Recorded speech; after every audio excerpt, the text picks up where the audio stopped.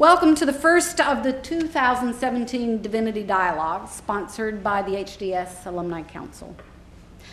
I'm Margaret Rose, chair of this year's council, and our first meeting of the school year starts tomorrow.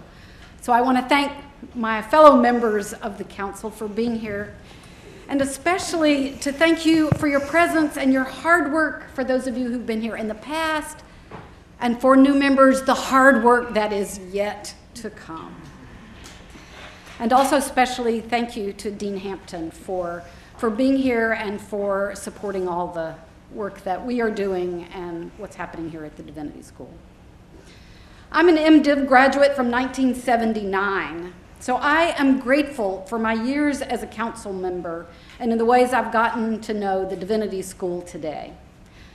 I've appreciated the vibrant ways the Divinity School connects theological education with the world beyond the academy, especially now in an ever more diverse religious and political landscape. And so tonight we hold the first installment of Divinity Dialogues for this academic year. Since 2012, Divinity Dialogues programs organized by the council have been an opportunity to hear from alumni and their work in the years since studying here at HDS. They've been hosted here on campus and around the country, New York, Washington, and San Francisco. Our themes have been diverse and wide-ranging, focusing on such vital issues as healing, risk, service, and tonight, public voice. How do religious traditions, our faiths, call us to engage in the public square? What ways do our diverse voices enter the conversation, especially across religious and political divides?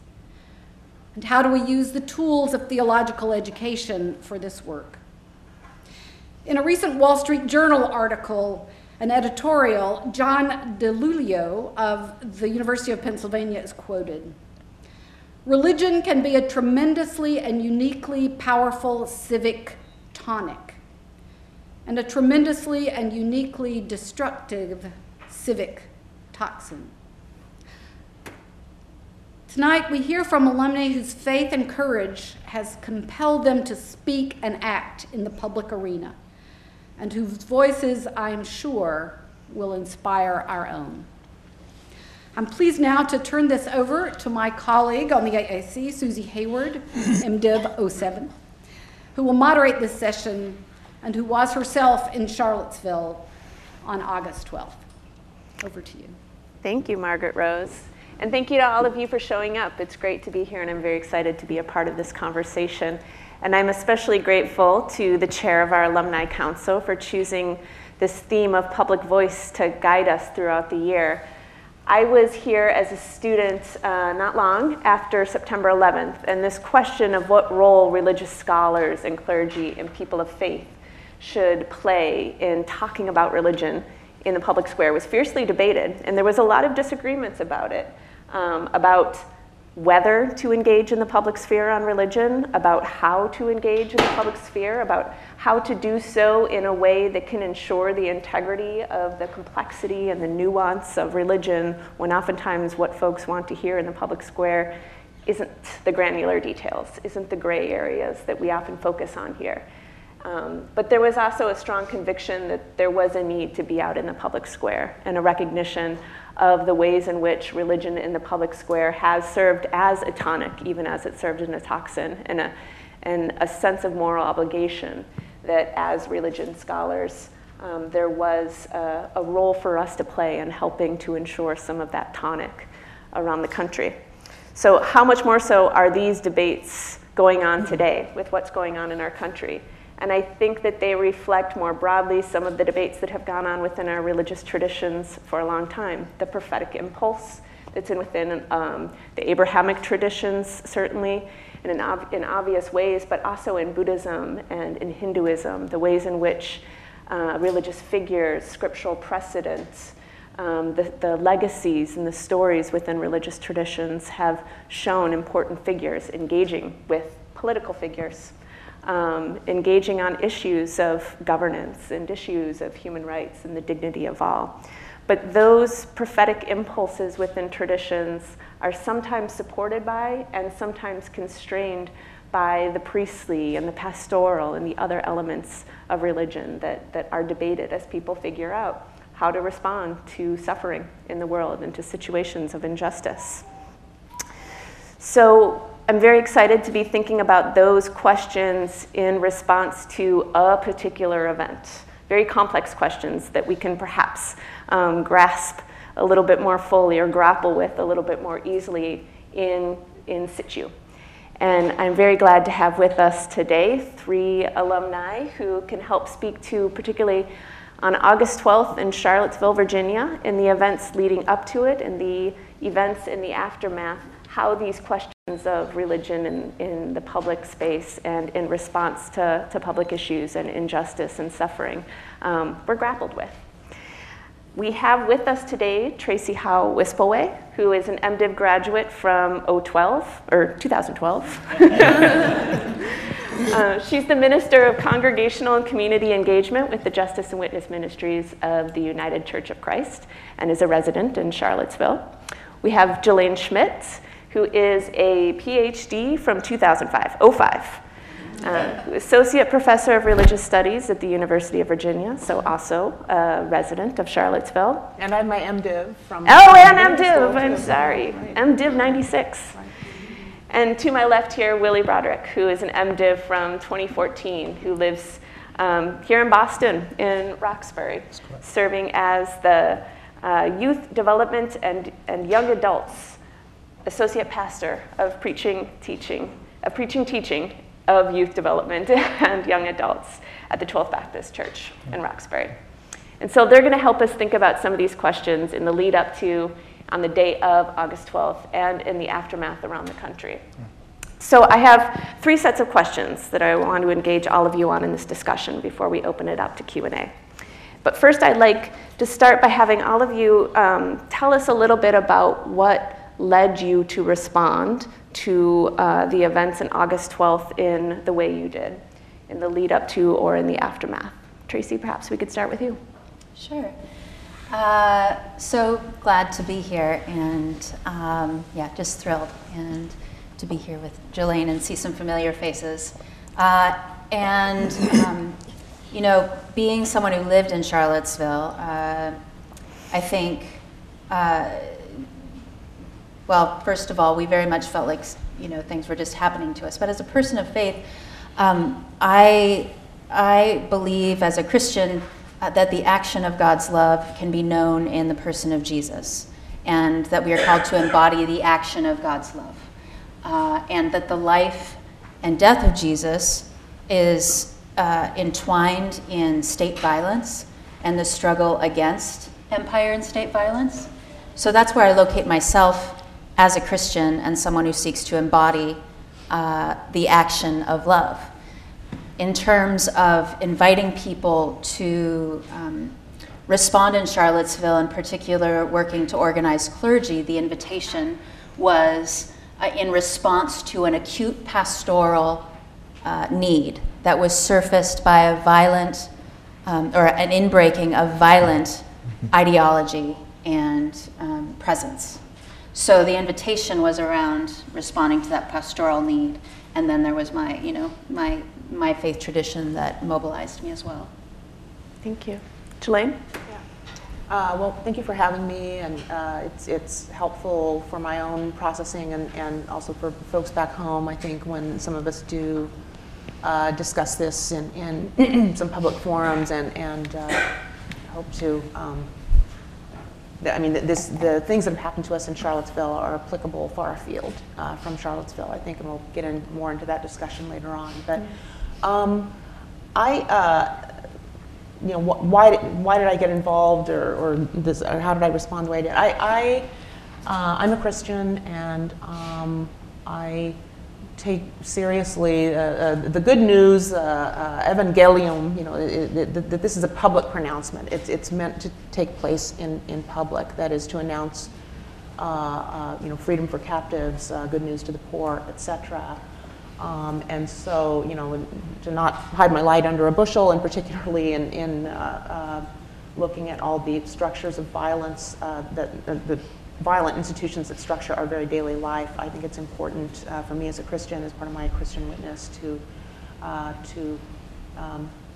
be doing this work in a public place, to kind of bearing witness to the way of justice. And so that's what led me. That's part of what led my response. What's going on in Charlottesville? I mean, what shows up in the media are the kind of the larger eruptions that are considered more newsworthy. If it bleeds, it leads, unfortunately.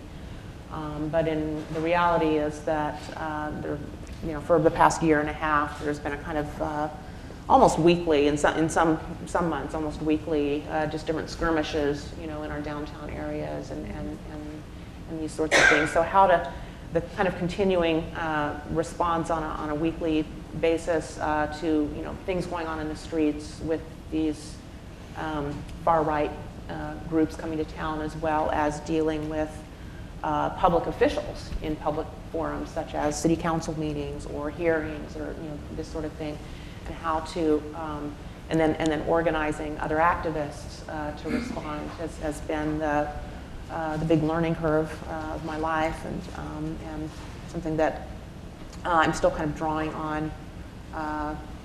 Some of the training here about thinking about what does it mean to look at aspects of public life that need to be addressed, and how to respond in a very kind of volatile situation.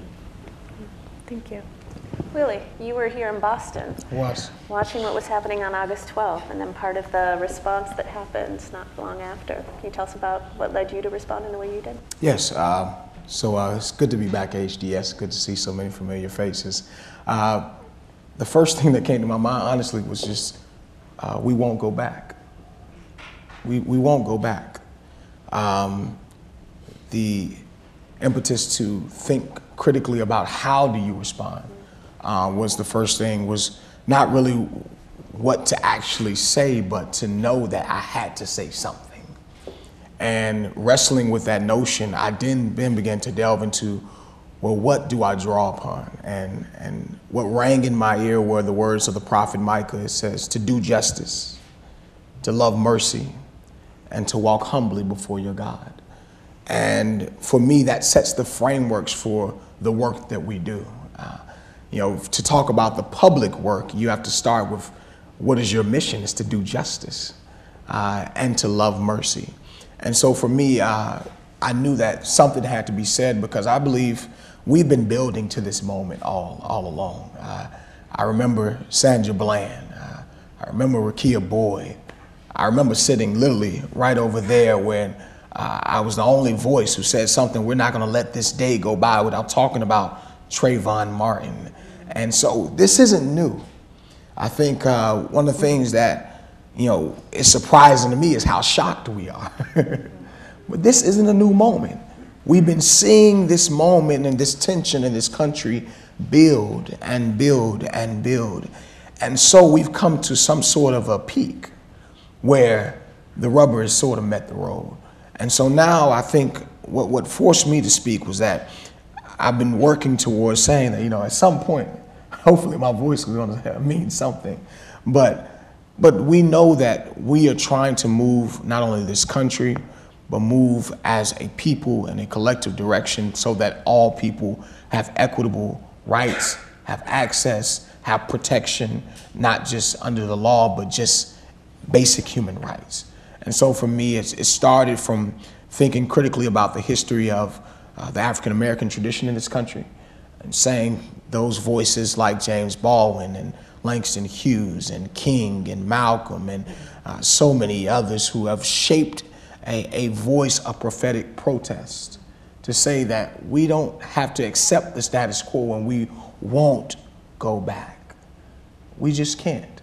And so for me, that was the premise. And then I went to prayer service on a Friday night. We do peace walks in my community every Friday.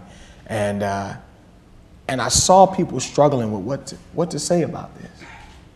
Some weren't shocked at all. They said, Rev, you saw what happened? I said, yeah, I saw what happened. And we shared a chuckle. But others really didn't know what to say, because they thought that they finally beat that monster called racism. They had a nice job. They moved their family into a nice neighborhood. They were able to create safe communities. And lo and behold, rears its ugly head in a form that they would have never expected. Here we're talking about young people marching on the campus. Younger than me, and I think I'm still young. Young people marching on the campus with tiki torches and speaking about in languages and talking in terms that were just destroying the notion of what we believed we were as a country. And so what I would suggest is that, we have to respond with a righteous fervor. And I knew that if you stand on what is right, everyone might not like it, but you're speaking for those who may not have the opportunity to speak for themselves. Thank you. Tracy and Jelaine, I know what Willie has said about some people were surprised, and a lot of people weren't surprised about what happened on August 12th will resonate for you in Charlottesville too, because there had been a lot of buildup, a lot of events that took place before August 12th that were precursors to what happened that day. Can you tell us a little bit more about the build-up to August 12th and about how you were involved in some of those responses prior to August 12th? I could start in 1865. Okay. Maybe over the summer. The build-up, yes, right. Yeah, right. Well, we've been struggling since February of 2016, actually, having a debate in our community about what to do with some Jim Crow era Confederate monuments that had been installed in the 1920s, and there was a growing and vocal contingent of us in the community that want these statues removed to a museum where they can be more appropriately framed as historical objects rather than as laudatory monuments to men whose ideology we do not embrace. So that had been going on for, since February 2016. Then this was going on during the presidential campaign as, these very, racist demons were being stirred up by the Trump campaign, and then culminating, and then actually one of the biggest meetings of the year of this whole year-long process that we had of having public meetings and hearings and research about these monuments, it occurred 2 days after the Trump election. And it was the biggest attendance to date there, and a bunch of us had, about 100 of us had matching t-shirts on that said 52%. I stand with the 52%, and the 52% was not Hillary voters, but rather the 52% of our community at the time of the Civil War were enslaved. That is the outright majority of the population of Charlottesville and Albemarle County at the time of the Civil War were slaves, And so those monuments that were put in the 1920s in our town were revisionist history from the very moment they were put in. They were meant to quash the memory of the majority of people in the community who were elated when the Union generals arrived. So anyway, so there was a buildup for a lot, and this was, coinciding with the Trump election, and then our city is, it's about 80% Democratic Party identified, and the mayor declared the Charlottesville to be the capital of the resistance, and this is right after inauguration, and then the assaults started on our downtown mall, which is an outdoor pedestrian mall with lots of restaurants and boutiques and this sort of thing, skirmishes between assaults being white supremacists Yes. coming downtown seeking to harass anti-racist Right. And organizers or meeting in public spaces to try to I don't know. But- accosting people. yeah. provoke. Assaulting restaurant staff and this sort of things. And then in February was the vote by the city council, February the 6th, it was a divided vote, 3-2, to remove. And this was after a lot of organizing, grassroots organizing in the community by a lot of us to drum people up, to get people to come to meetings, to city council meetings. Our city council meetings, they're full. It's bigger than this. And they're completely full. It's like we're real civics nerds in Charlottesville because it's the land of Jefferson, Thomas Jefferson and Madison and Monroe are all from the county there, and so it's what we do. We go to a lot of cities, we go to a lot of meetings. But to have this heated debate, for basically going on a year and a half, is the background of all this. This didn't all just come up on, for instance, May the 13th was when it reached national news, when there was the first of the torch rallies. But our vice mayor, who's the only black person on council currently, has received numerous death threats, public harassment surrounding this process. So this was all prior to what happened. But then white supremacist, neo-Nazi groups started saying they're going to stand against it. We had our first torchlit rally, which was alarming because there are activists around the country who monitor these groups, and no one knew that that was coming. That was May 13th. Yeah. And then from there it was announced that there would be a KKK rally on July 8th, and then the Unite the Right rally, and the alt-right would come on August 12th. And so immediately we mobilized, and organizers were speaking with one another about how to prepare. We knew that we were not prepared. We knew that this was going to be big and increasingly. And I've been a part of direct actions in other cities and in other locations, and I've been a part of training or responses, clergy actions in Ferguson and in Standing Rock. But this, to come into your hometown was something different that I had never dealt with. But even just seeing, and Jelaine too has a history of direct action, and we just could sense it, and we immediately started reaching out to national organizers from various organizations and different affiliations. And July 8th happened, and which was the Klan. The Klan rally, which was a pretty pathetic gathering. I mean, the Klan has historical. On many levels.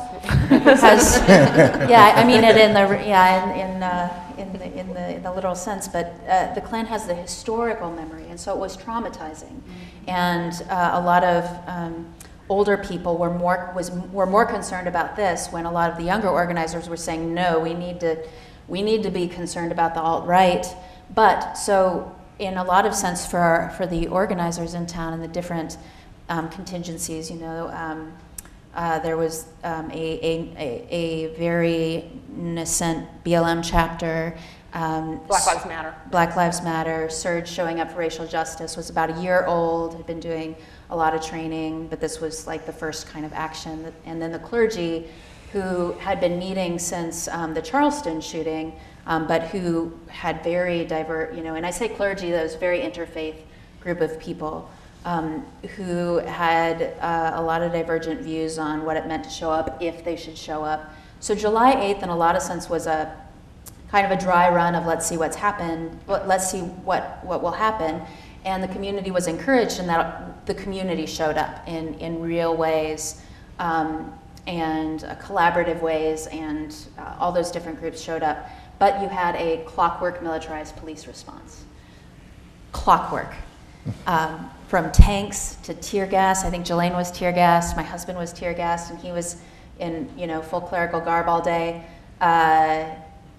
to break up the protests. And then rhetoric from our elected officials that was the most nonviolent way that they could think to disperse the crowd after they escorted the Klan out from an understandably traumatized group of people that lived there, So seeing the militarized police response then was, a lot of people in the community had not seen that. And so we started preparing, and we worked with, again, national organizers from these groups, Black Lives Matter, Surge, but also brought in organizers from Ferguson, people from the Highlander School, which is where King trained, and we started running weekly Christian peacemaker teams, because at one point our seasoned organizers from Ferguson said, we don't know how to deal with multiple armed actors. We know how to kind of position ourselves against state violence and prepare for that. But when we started preparing for multiple armed actors and kind of the assured presence of violence, we had to bring in people who worked in war-torn countries. And so we were training and we were preparing, and we also were going to meetings with elected officials, telling them to revoke the permit, warning them what would happen. Jelaine and I were, people are surprised to find out that what happened on the 12th is exactly what we expected. People are surprised to learn that we weren't surprised. Yeah. We expected even more deaths, Yeah. actually. Yeah. And we tried to warn the officials, for weeks, and we had so much evidence, from, all the, social media from these people, and, that we marshaled, really screenshotted, and very threats. specific. Reams of paper. We produced reports. We're civilians. We all have day jobs. The police aren't doing their job. The FBI apparently isn't either. The press was just so behind the curve. We're a small media market. If it leads, it leads. They can't see a large picture. We were just, hollering to national media, just like, please send help. We're trying to just, And I'll just say us alongside that. So for my part, Jelaine and I we were both very active in organizing, but kind of in different contingencies in the city. And as speaking to someone who also was kind of having similar conversations with clergy, who, white clergy specifically too, that were like, surely it's not going to be that bad, or what, are you not, and trying to convey how important it would be to be present for our city. Yeah, thank you for giving that background.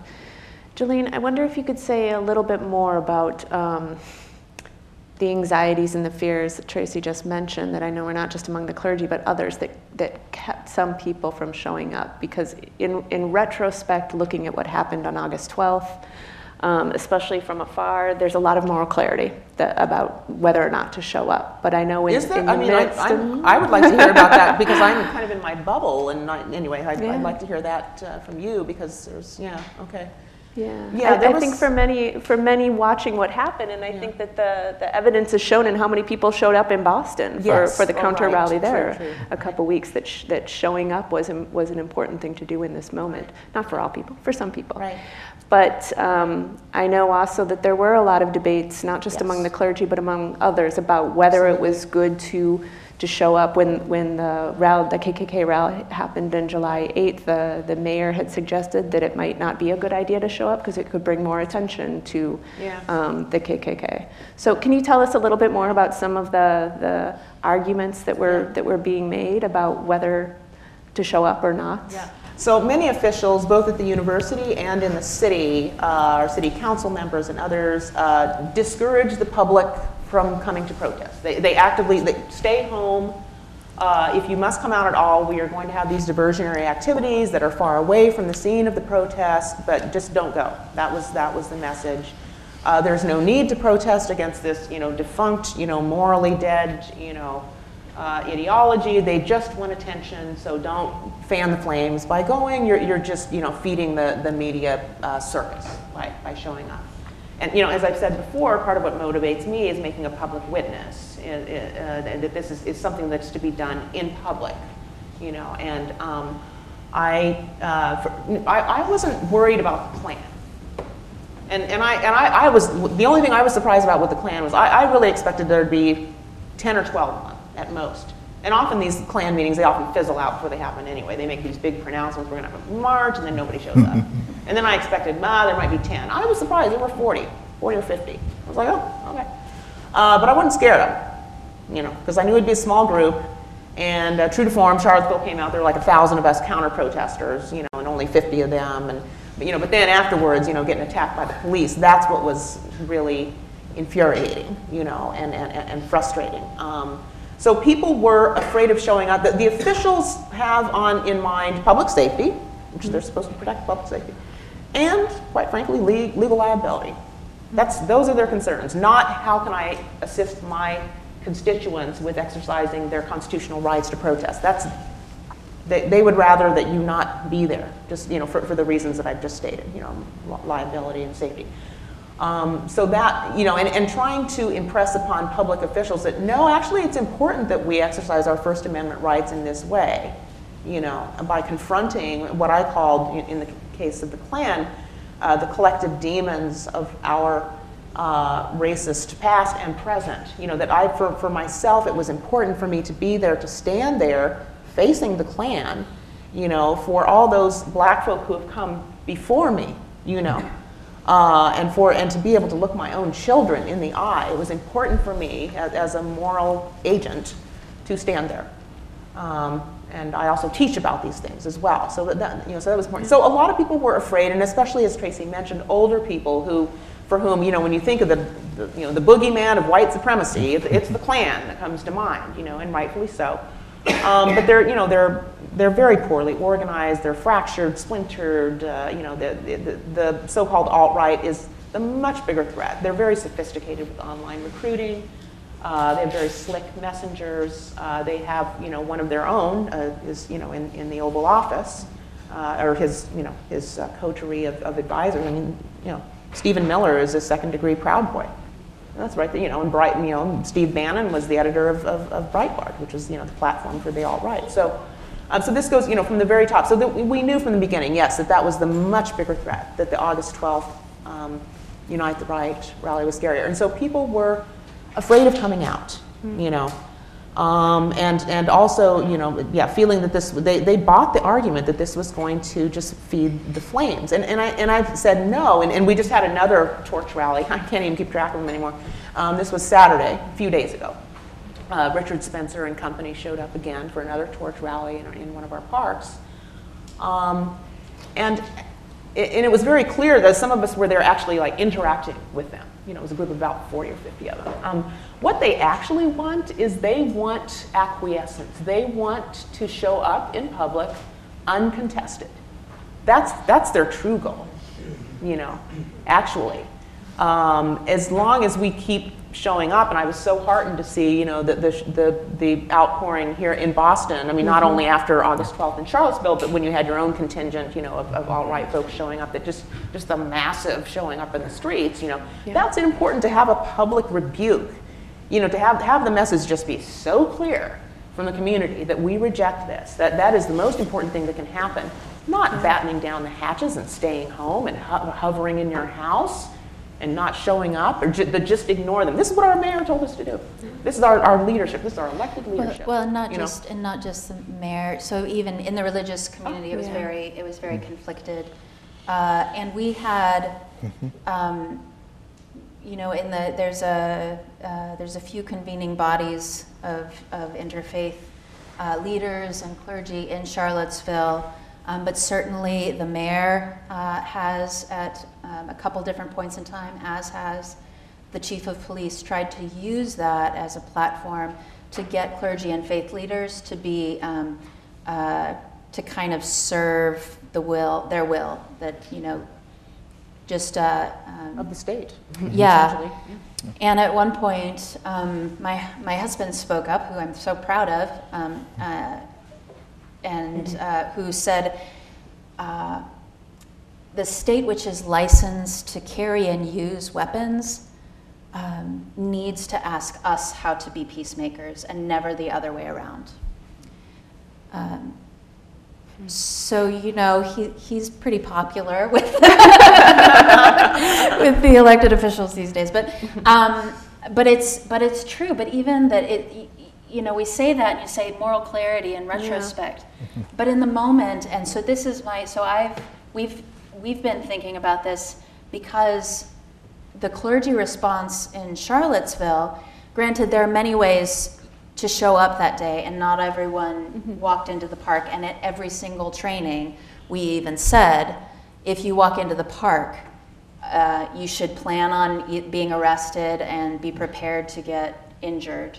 And so, all that to say, you warned us about the threats to our life before August 12th. Up into and including death.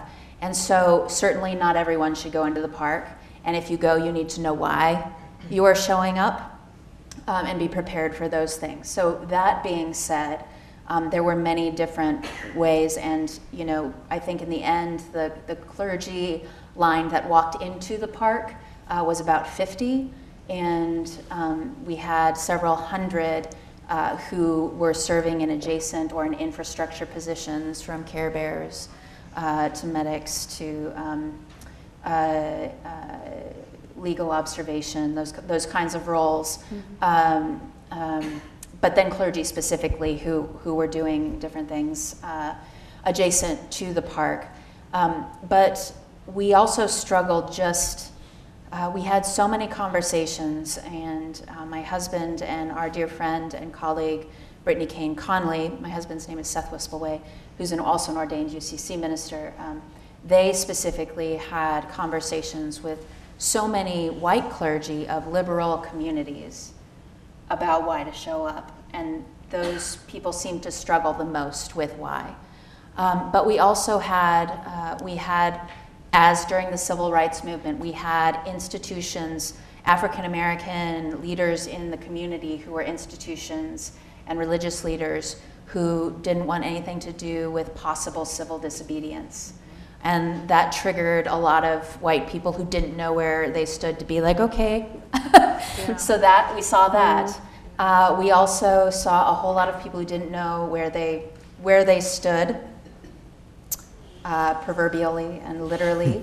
And we also saw a lot of privilege. I'm speaking, more of white communities, but there were a number of white pastors who had vacations and were like, well, I have a vacation planned. So, and that's hard. And I don't, individually, these are my colleagues and friends. And of course I understand.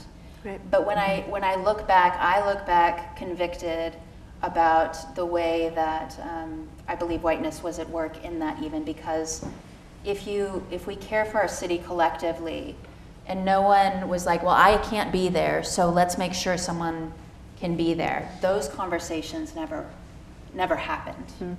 And I also didn't see, with a few small exceptions, churches show up, and I speak specifically to the Christian communities in Charlottesville now. Churches show up together.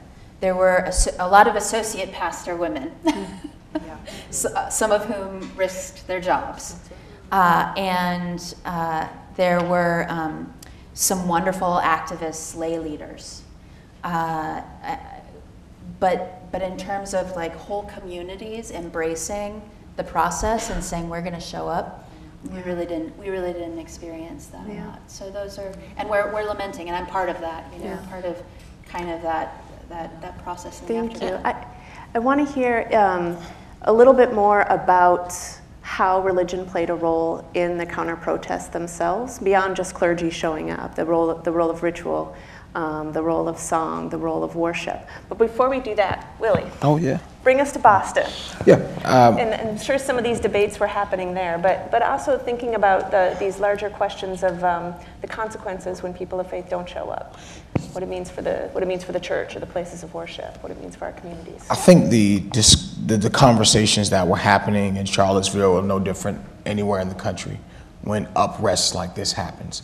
How do we respond? I think people of faith have always struggled with notions of respectability and in response to power. And how am I supposed to position myself as a person of faith in respects to the state? And I think even in the moment, we're miles away from Charlottesville, but we heard the exact same conversations. You opened the paper and you saw the very drastically different responses to the exact same incident. And I'm looking at myself like, how did you get that out of this? Like, if anything, we all should say, no, we can't have this anymore. And my question becomes, what do we do if we don't say nothing? What happens if we just ignore it and act like it's not there? And I think we as a country have done that too often. We've acted like things aren't there that are very, very present. I think some of the shock is that we've ignored these voices that have been very, very present for a long time. And now these voices have been emboldened by political power, from the top all the way down to the lay. Now these voices feel that they have comfort to speak in ways in which they haven't spoken in a long time. And everyone is shocked that we no longer live in a world where those voices are the minority. And I would even push back to argue that they never really have been the minority. That in Charlottesville, I'm from Georgia, so when you're talking about Confederate statues, I can't go downtown without seeing one. I remember as a child seeing these conversations around the Confederate flag and how do we change the state flag. These aren't new conversations, folks. This has been a part of the fabric of this country, and we know that we have a responsibility, and folks have been doing this for a long time. And so I think what we saw here in Boston was a beautiful display, but we didn't really get to see the struggle that it took to bring people together. And I'm just so proud of a sister like Monica Cannon, who's my neighbor across the street in Roxbury, who's a lay sister who started that movement by herself, literally with a Facebook post and a couple text messages. And she said, will you support me? I'm like, yeah, I got your back. I've always got your back. But it wasn't even that religious that started that response. It was somebody who was in the community who said, we're not going to stand for that. And how do we as church folk or people of faith align in solidarity with people who may not be as overtly in positions of power as the pastor or as the assistant pastor? Because the work of justice still needs to be done no matter what. And so there are people who are putting their voices out there, but I think there is a conversation to be had here at the Divinity School, across faith traditions writ large, about what does it mean to really do justice. I'm of the belief that it doesn't mean going back and just being quiet and praying about it without any action. Or writing a tweet. You can write a tweet, as long as you get out there and walk a little bit. I saw Carrie Maloney out there. It was good to see Carrie at the march, because I know she knows what it means to do justice. It means that you can't just talk about it, you have to actually be about it. You have to speak about it, but you also have to act about it. And the work that is necessary for us as people of faith, because when you're in positions like a pastor, assistant pastor, you're a deacon, people look to you. There's a responsibility. Professors, your students look to you. And they want to know, what are you going to do? And how are you going to shape this conversation so it makes sense to me that I have the right response? And in Boston, one of the things that made me speak was that we needed to be able to say it's okay to not feel good about racism. It's okay to push back against power. It's okay to say we're going to stand up on the side of what is right. And if they come to our city, we're going to show up in large numbers and ensure that our voices are heard. Nobody's pulling a race card here. It's overt. And we have to make sure that we do that. But racism is sneaky because it operates on a continuum. So we can talk about just the overt representations, but we also have to talk about the systemic representations of racism each and every day, whether it's in our school systems, whether it's in our police forces, whether it's in our public safety, whatever it may be. Because Boston has its issues in itself. You're talking about a majority white police force. You're talking about a 90% fire department force. You're talking about the fact that many people in this city do not reap the benefits of the outpouring that we saw on that day. So it was an eerie feeling, right? The majority of people at that march didn't look like me. They didn't look like my brother who was with me. They looked like the majority of the people in this body. And so the question is, the very folk that we were fighting for weren't even in the march mostly. And why? And how do we address that conversation? How do we deal with those tough conversations intracommunally? How do we deal with those conversations intergenerationally? Because it is true that some of the older ministers are like, well, I ain't going to be out there marching like that. I'm going to leave that to y'all young boys. And that's okay. But I need to know where you stand. Because when the rubber meets the road, I need to know that I'm going to speak out and I'm going to have some support. But even if I don't, I'm going to say what I need to say anyway. And so I think what we have to do, when I was in Ferguson, they asked me, why y'all come down here? I said, what are you going to do afterwards? And my response was simply, there's a Ferguson near you. That the reason we speak out is because these injustices are not just in Charlottesville. It'll be unfair to put all of this on them. It's happening here in Boston. It's happening in DC. It's happening in New York. It's happening across the country writ large. And just because your city didn't get the media attention this time, doesn't mean you don't have a responsibility to speak up, to speak out, and to do justice. Amen.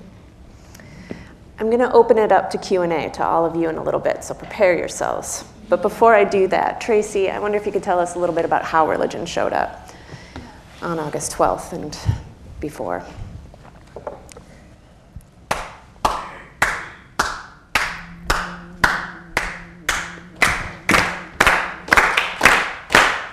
Open up the gates. Open up the gates of justice. Open up the gates. Open up the gates of justice. We're gonna walk on through. We're gonna walk on through to the other side. We're gonna walk on through. Don't pay no mind to that old statue. Can you sing that with me? Open up the gates. Open up the gates of justice. Open up the gates of justice. Again. Open up the gates. Open up the gates of justice. We're gonna walk on through. We're gonna walk on through to the other side. We're gonna walk on through. Don't pay no mind to that old statue. We'll sing it out if you forgot. Black and brown are beautiful children of God. We'll sing it out if you forgot. Black and brown are beautiful children of God. We'll sing it out if you forgot. Trans and queer are beautiful children of God. We'll sing it out if you forgot. Immigrants are beautiful children of God. Amen. Amen. Amen. You showed up. So I worked with a rabbi and a Muslim leader in town, and the three of us planned the interfaith service prior to the 12th. So on Friday night, we put together liturgy and songs and readings from different traditions. I also am a songwriter and a music producer, and I wrote half a dozen songs and prepared about 12 hours of what I would consider resistance liturgy that was intended to be part of the direct action. And then at the last minute was not, because of different ways the police had barricaded the area, the decision that both my husband and I did not want to be in equal kind of proximity to violence and different things, that did not happen. But there was a lot of preparation and interfaith connection that happened. And so we're all Christian here, unfortunately, but yeah, the effort and struggle, unfortunately. For distribution. You know what she means. But yeah, it was very much an interfaith effort. And my dear friend, or well, both of our friends, who this young Muslim woman who's a PhD student at UVA, she's a hijabi woman, and she is one of our best activists and so faithful, and she was committed to showing up, and we like all of us, we didn't want that to happen. And that actually, when you were speaking, what I thought of, when we issued the clergy call, we issued a national call to religious leaders, but with a specific appeal to white men, because that day we knew that everybody was a target. There was no safe space, but anyone who was going to be identifiably other was going to be in that much extra of real bodily danger. We did have one hijabi woman on the line, and bless her, Sahar Al-Sani. I think in the civil rights movement, before civil disobedience, there was often a prayer gathering that would happen the night before.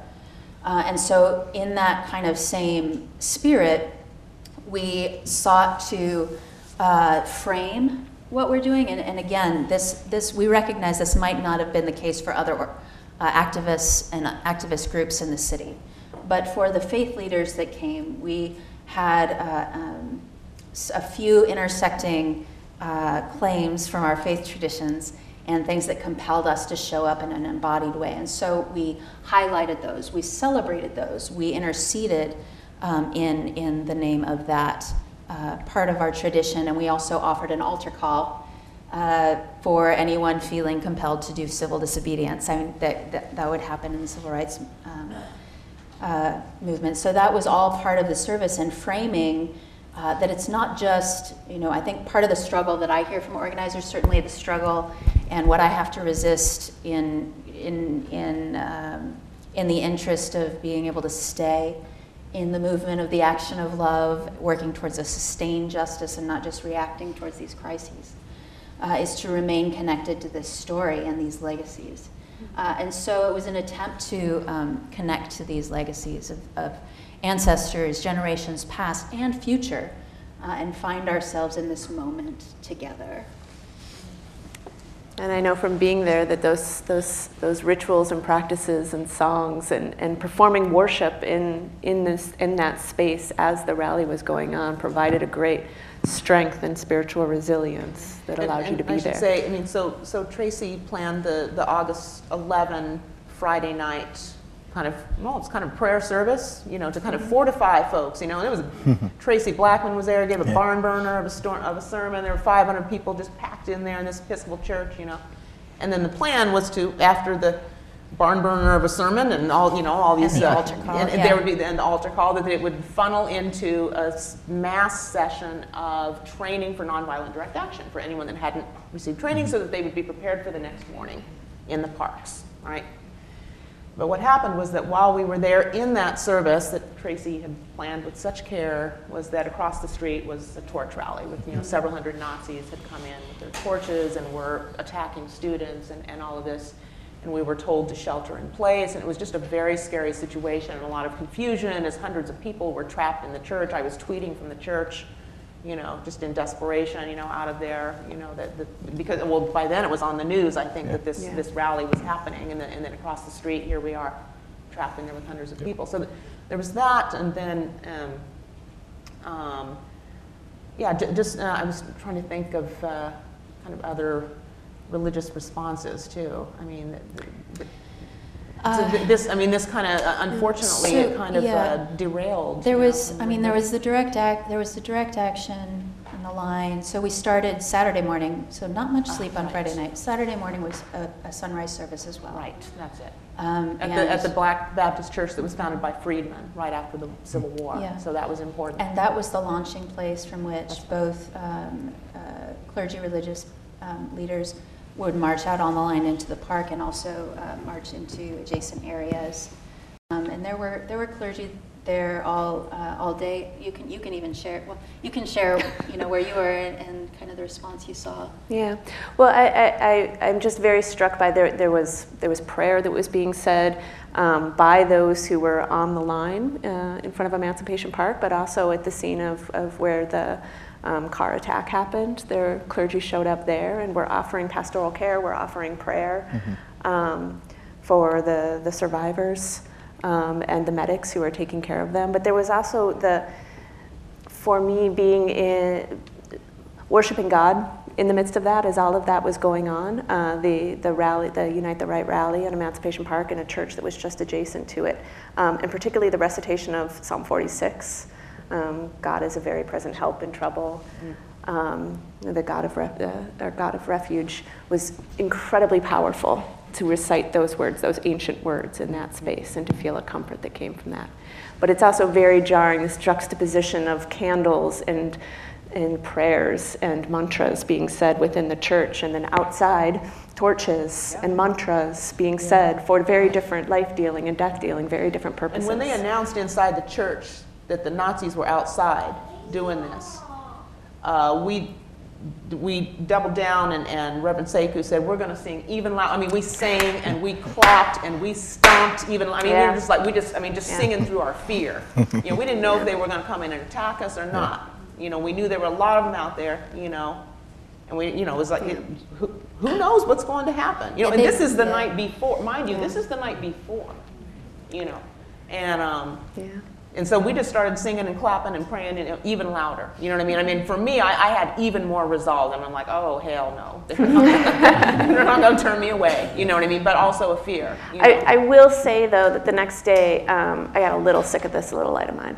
There was a lot of this little light of mine. But also, I would say, I mean, the service on Saturday morning that was at the beginning, you know, before the march to the parks, you know, I was hugging someone also from Black Lives Matter there, and it was, you know, it was 8 in the morning. His shirt was already soaked with sweat, and we were both crying. Yeah.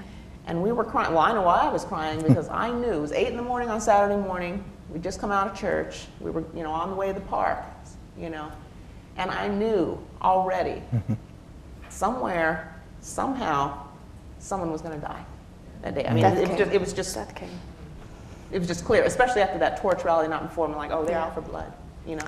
Thank you.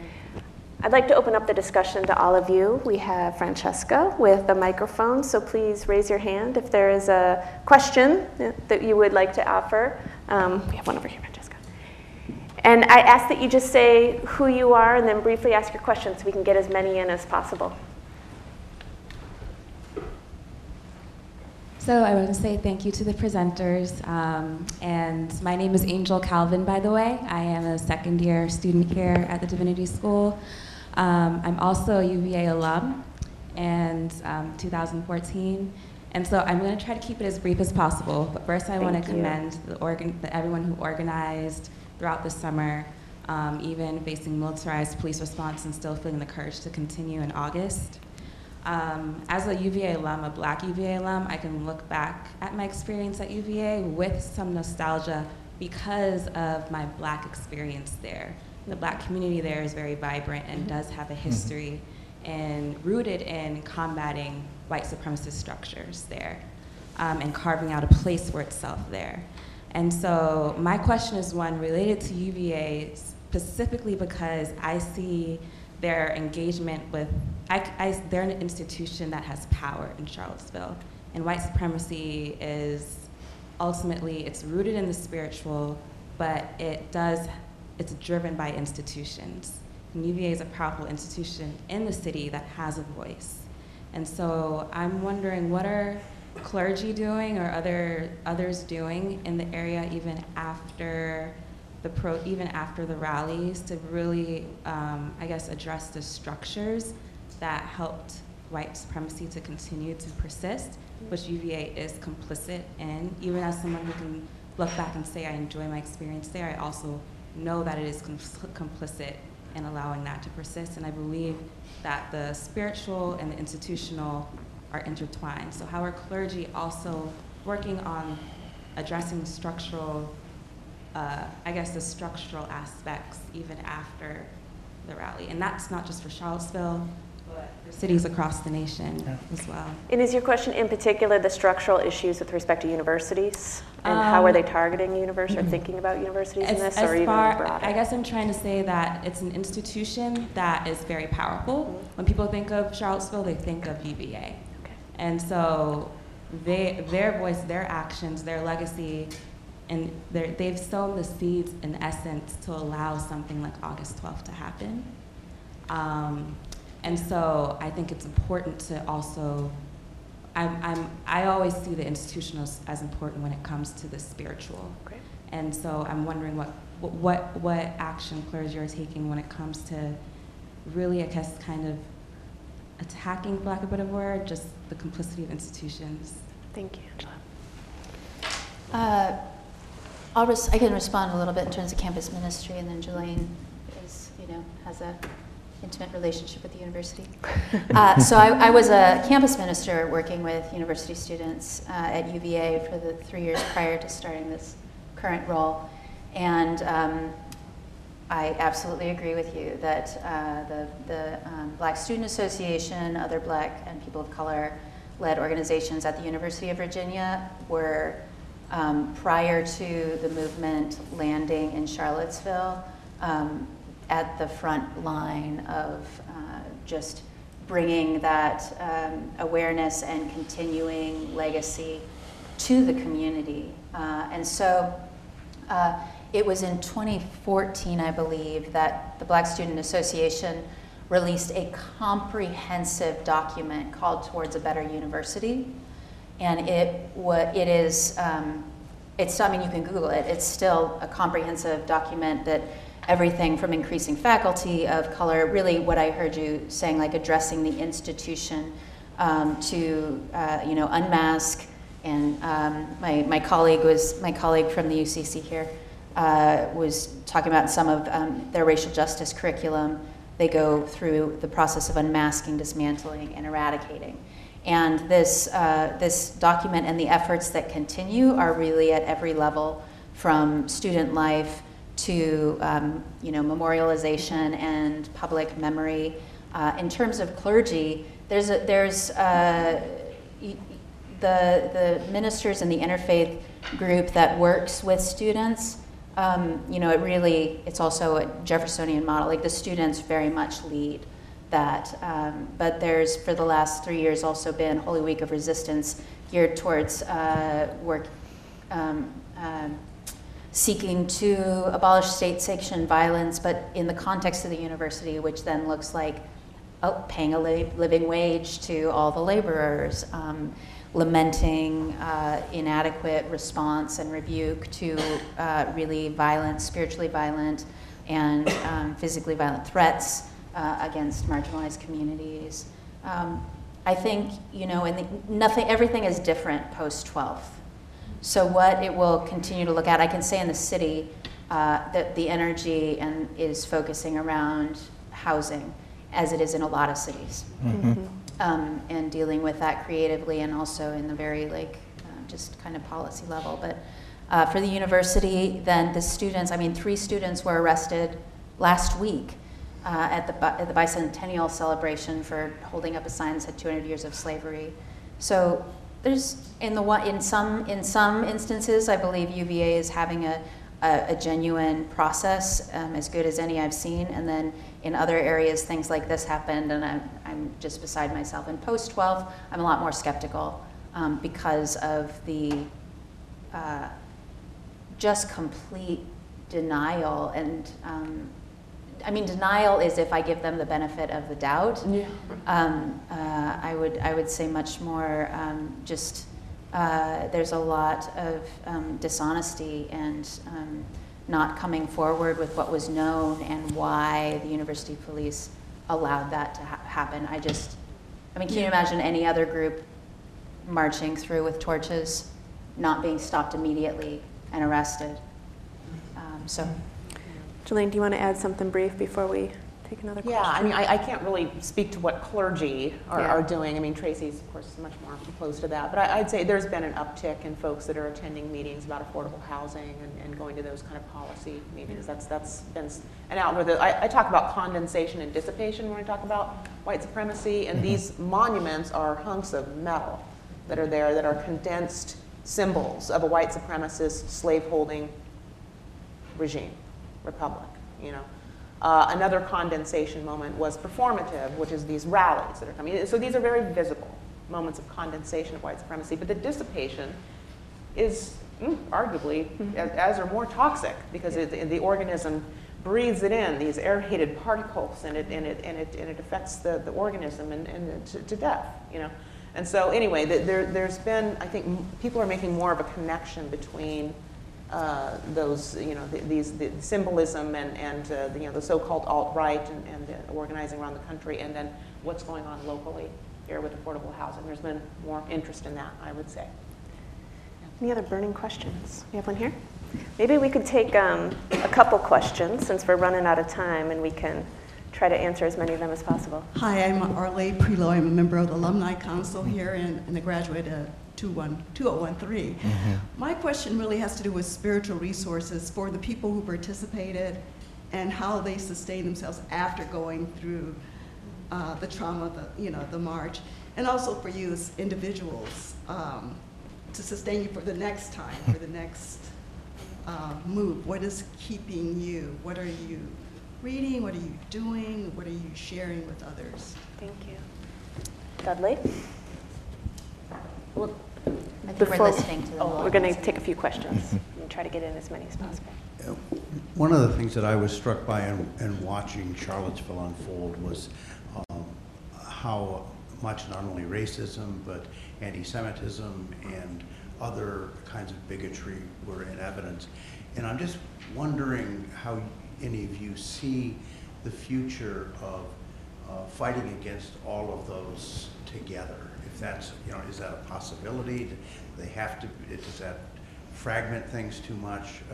It seems to me that the whole thing with immigrants and with Muslims, for example, all are being raised in the same set of events. Mm-hmm. We had a couple questions over here, Franny.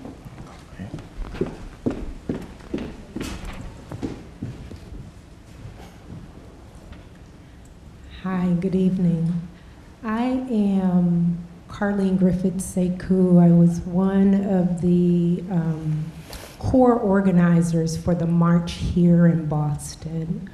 Monica Cannon put the flyer out. She contacted organizers from Black Lives Matter Cambridge, and our network was mobilized to organize the march in Boston.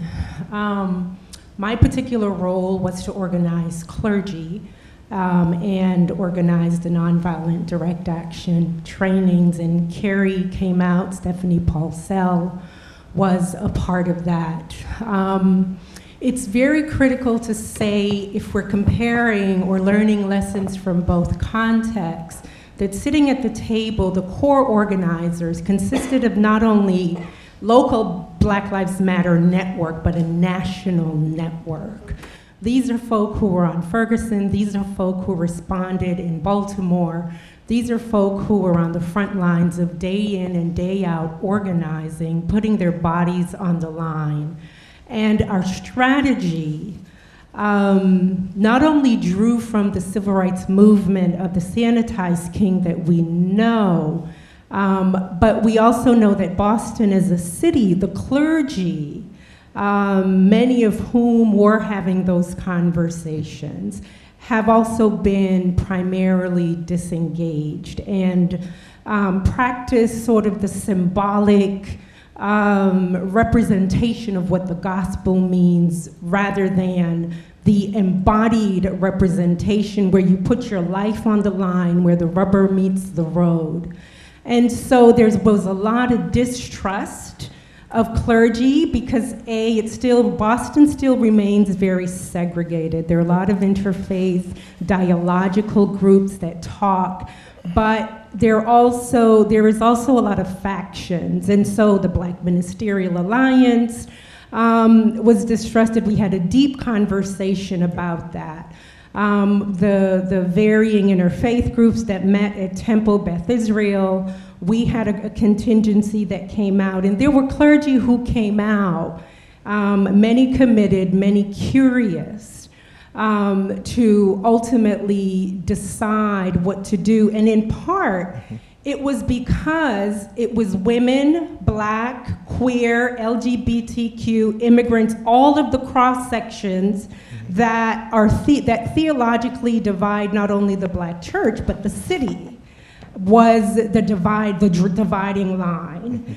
Because these are the people that are constitutive of the Black Lives Matter movement, we felt that it was imperative that when we put out a call for clergy, that they understood if you come, you're coming for queer, Black, women, LGBTQ, immigrants, right, transgendered, you're coming for Jewish folk, you're coming for all of us. This is why Black Lives Matter says until Black Lives Matter, no one's life matters.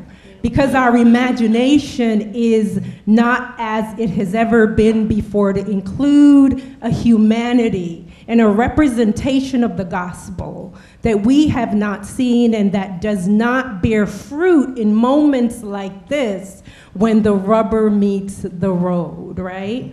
So I will stop there to say this. The other dividing line was that we were clear with the city, we're not partnering with the police. We expect that they will be there.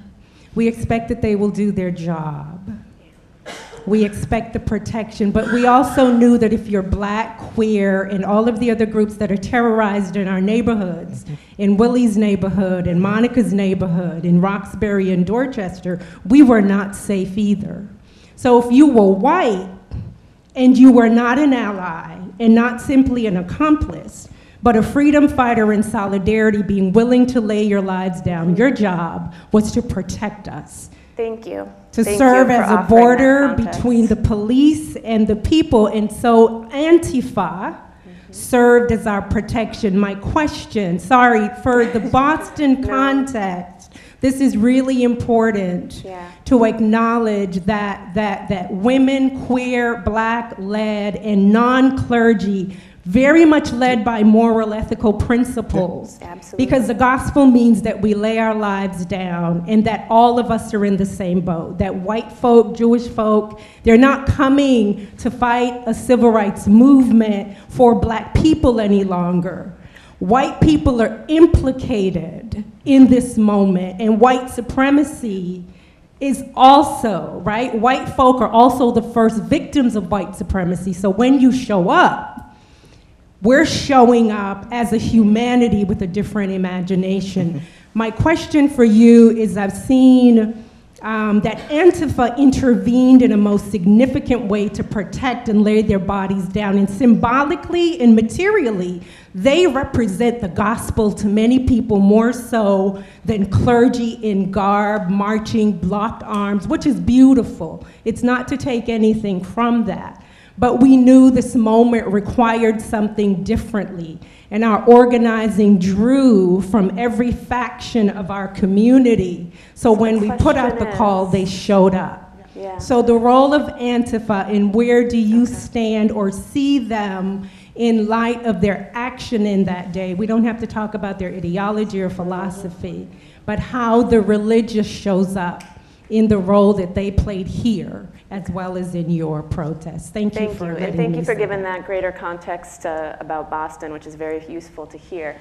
Unfortunately, we're out of time, and so I know there were further questions, and I wish I had more time for all of our speakers to answer all of those questions, but I might ask you to do the impossible and to offer a word and conclusion that speaks to some of these questions of spiritual resources, of Antifa, of the intersectionality of the many issues that are being raised right now. As a conclusion. Willie? Well, I guess I'll start trying to do the impossible. To speak to Carlene's point, I think the movement looked different here. It wasn't a clergy-led movement. And to be honest, a lot of the movements that we saw over the last 10 years haven't been clergy-led. And I think that's kind of made the country uncomfortable in some way, because we don't know what it looks like without religious-led leadership. But it's okay, right? The work of justice doesn't have to be led by a preacher. I think there's some humility, right, to do justice and to walk humbly. And I think one of the things that we as clergy can also understand is that we don't have any autonomy over the justice work. I think there's a lesson in that. And so where is the role of Antifa? Is the role where we all should be standing is, what does it mean to sacrifice?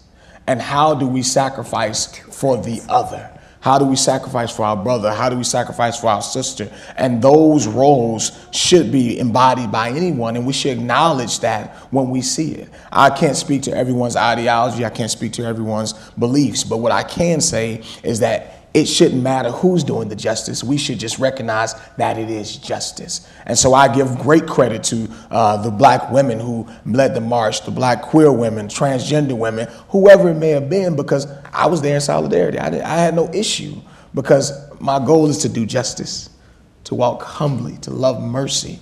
And in doing that, you don't really worry about who's doing the work. You stand with the work if it's for the right thing.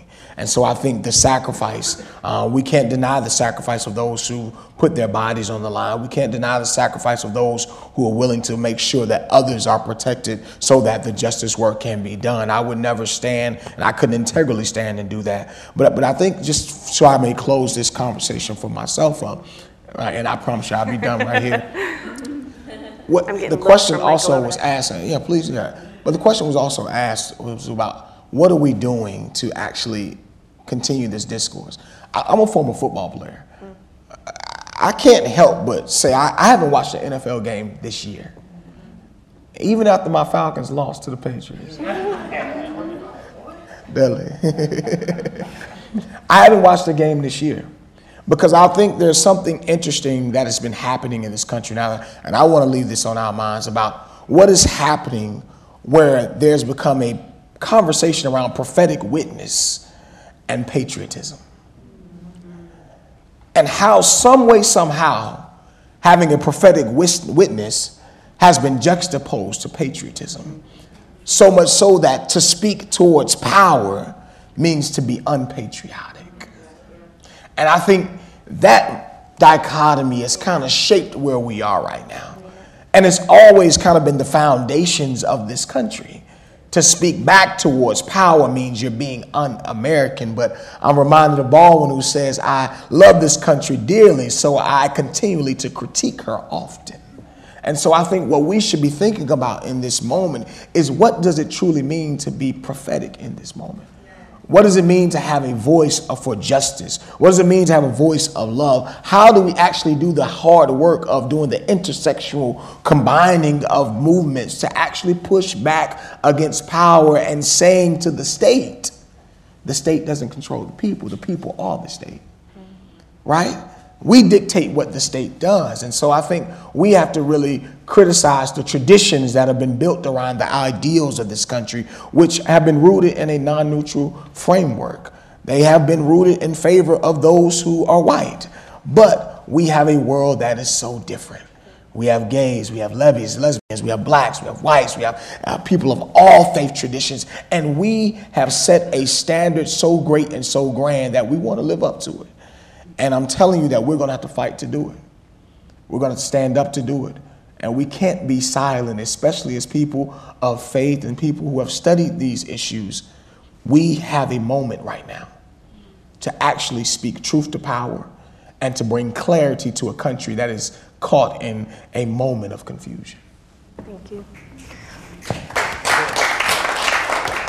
Michael, the word of God cannot be contained. I'm going to, with your permission, and I know that some people may need to leave, and that's perfectly fine, but I also want to give an opportunity to Tracy and Jelaine to give a brief 1 or 2 lines of final reflection. Sure. So thank you so much for those thoughtful questions. They're so important. And in a response, there's not a sense, I don't have the sense that the organizing and the action in Charlottesville at all is clergy-led. Clergy were completely collaborating and even taking a backseat to Black Lives Matter and some of the other activists in the city, and it was a collective decision to send clergy out into the park. So that's important to know. I completely agree with you, and our hope was that white freedom fighters would do that. When we put the clergy call out, we made that special appeal. We also needed people that were trained, and by and large, the people that were willing to come and the people that were trained were people of color, women, LGBTQ people who have been in it. And so I think that there were 3 white cis male people, or white cis male faith leaders on the line in the front when you see the pictures of people that went on the park, of the 50 that went into the park. So that was just a little bit of a reflection and just clarifying to make sure that, that we were very much like. Thank you.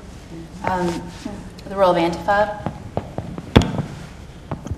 I think you're right. I mean, there's a lot to be said that there was a gospel moment for a lot of people that were on the line, and the story's been told over and over, but Antifa directly intervened. And saved saved the literal bodies of a lot of the clergy that were there. In Cornell West.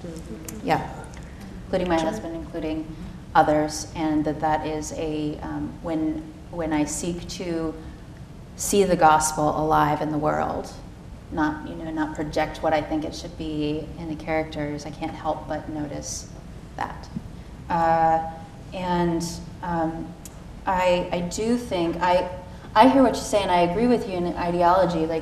But it does matter to me when I'm standing with someone who doesn't believe women should be ordained.